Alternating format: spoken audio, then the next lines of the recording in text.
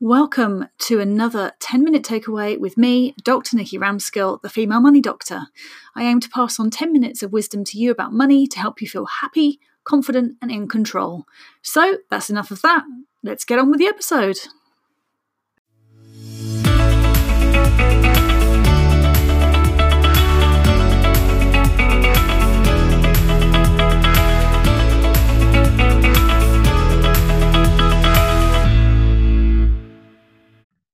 Hi everybody, and welcome to this next 10-minute takeaway. And in this session, I want to talk about how to manage investing risk. So when we think about risk, we think that it's a bad thing. Okay, so when risk doesn't exactly conjure up positive emotions, does it? It involves something to be avoided, something to be careful about. So when you see the risk warnings popping up on all of these websites for investing, people trying to educate you about investing, even trying to buy your investments, you just see these risk warnings everywhere. And if you don't really understand what that means, that can really put you off. And I wouldn't blame you at all, because let's face it, risk sounds scary. It doesn't make you want to actually part with your money to take on that risk. So what I wanted to do in this session is actually just break it down and put it into a bit of context for you, so that when you think about investing risk again, hopefully it won't frighten you quite so much. All right. Think about it in these contexts. All right. So I've got a couple of stats for you. So the first is the lifetime risk in the UK of dying from a road traffic accident. Okay. So this is, accidents involving cars. The lifetime risk for an individual is 1 in 240. 1 in 240. Okay, that seems really high when you think about 240 road traffic accidents, 1 death out of that. So that's a lot. But then when you put it into context of other countries, so for example, for the whole of the EU, it's 1 in 137. For France, it's 1 in 158. For the US, it's 1 in 82. So when you actually put the UK's numbers by comparison to the other countries, it doesn't actually look so bad. Okay, so think of it, yes, it might seem risky, but actually by comparison to other things, it may be less risky, right? The risk of winning the lottery apparently is 1 in 45 million, or roundabouts. 1 in 45 million. I'd rather put my money into my stocks and shares, where I know that I'm more likely to hit that million mark than I would doing the lottery. But apparently it's 1 in 88,000 to date a supermodel. So the risk that you might end up dating a supermodel. And it's 1 in 10 million to be struck by lightning. So both of those things are more likely to happen than they are to win the lottery. All right. So I know where my money would be going. So again, it might seem that when you're buying your lottery ticket that the chance is really there and you really feel it, but that's because it's marketing. They are marketing you that dream of the future, that dream of winning the lottery. Yes, some people do, and that fuels that dream even more because you think it's more likely to happen. But 1 in 45 million of hitting a jackpot, wow, it's not very likely at all. Okay. So when we think about investing, we're thinking about investing in terms of the types of investments you pick that are allocated low, medium, or high risk.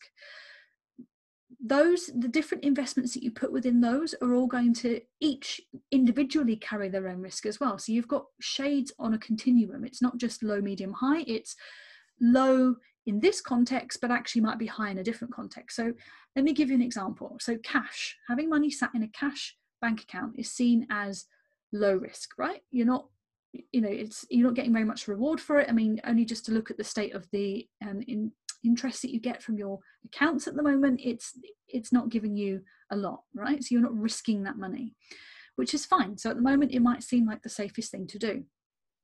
That same money in 20 years' time, however, will not buy you as much as it does currently. So you might think you need X amount of money to retire with, and you get to the future with that money, and actually it buys you a fraction of what you thought.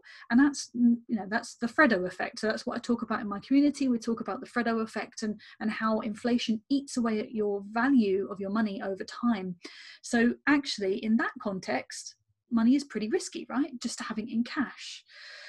So then you think about medium risk, right? So you think about bonds. So you're giving money to the government, or you're giving money to a corporate, bank or whoever, different company. They are taking the money and they're using it what they need to use it. And then after 5, 10, 20, 30, 40 years, whatever, they give that money back to you with a bit of interest. Now, that in itself can't be low risk because there is a chance that you won't get that money back. However, money that you give to the government is seen as lower risk because, governments don't go, well, they shouldn't be going bankrupt, versus, giving the money to a company that could. So again, shades on a continuum. If you use bonds for your entire investment life and you started at the age of 18, you're not going to grow your investments as much as if you put that into stocks and shares. So you could see that as a higher risk strategy, because actually what you're doing is you're keeping your money stuck at a certain level and you're not allowing it to grow. And it will have the same effect over time as, say, the Fredo effect on your cash.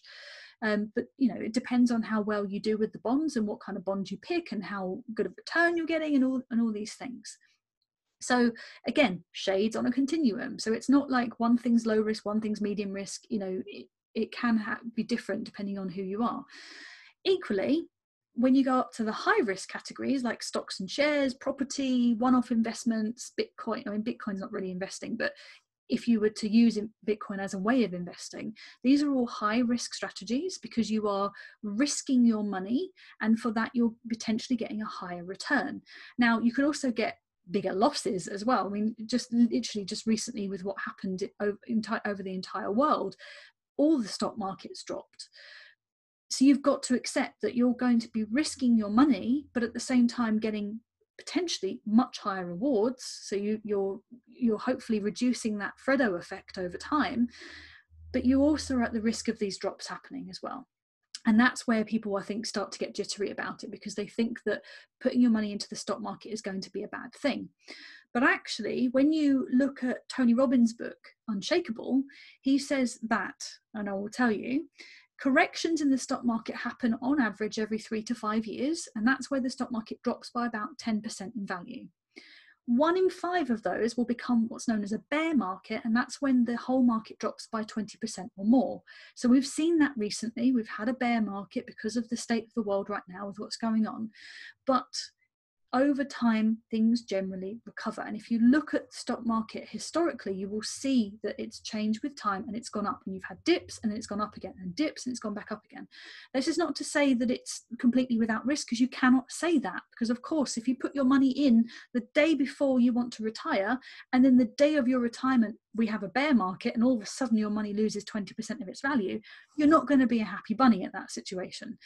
But if you put some of your money into stocks and shares and don't touch it for 10 years, 20 years while it has a chance to recover, and you take out a small fraction and put it into bonds or cash, and then you retire, you've got your pot sat there nicely that hasn't changed very much because it's sat in cash or bonds. It's not going to move very much.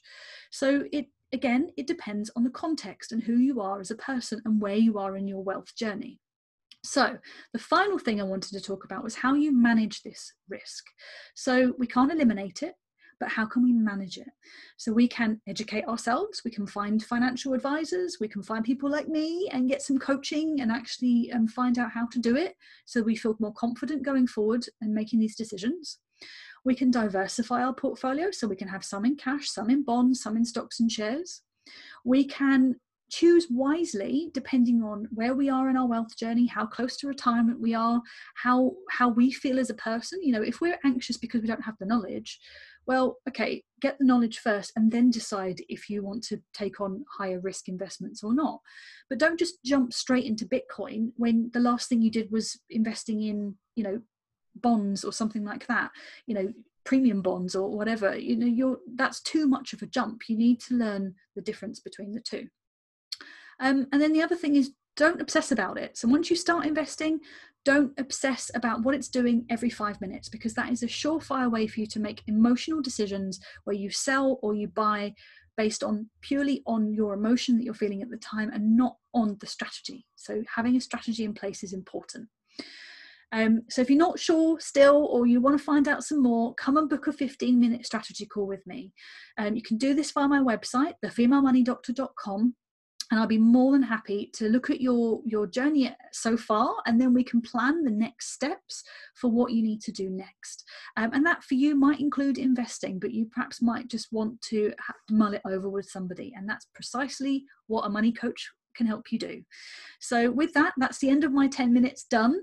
How you manage investment risk, get yourself some knowledge, get yourself some coaching, and try not to worry about it too much, without taking it from the back of your mind either. You still need to have a balance. So with that, I'll love you and leave you, and I will see you in the next 10-minute takeaway. Take care. Have a nice day. Bye. And that's it. That's 10 minutes done. So I hope you enjoyed the episode and you gained something from it. If you have any ideas for topics or you want to make any comments, then feel free to email me info@thefemalemoneydoctor.com, or if you really want to, which would be awesome, come and find me in my free private Facebook group on Facebook so we can carry on the conversation. Just when you're looking for the group, just type in The Female Money Doctor and you should be able to find me. Any problems, let me know by email. Take care. Have a good day.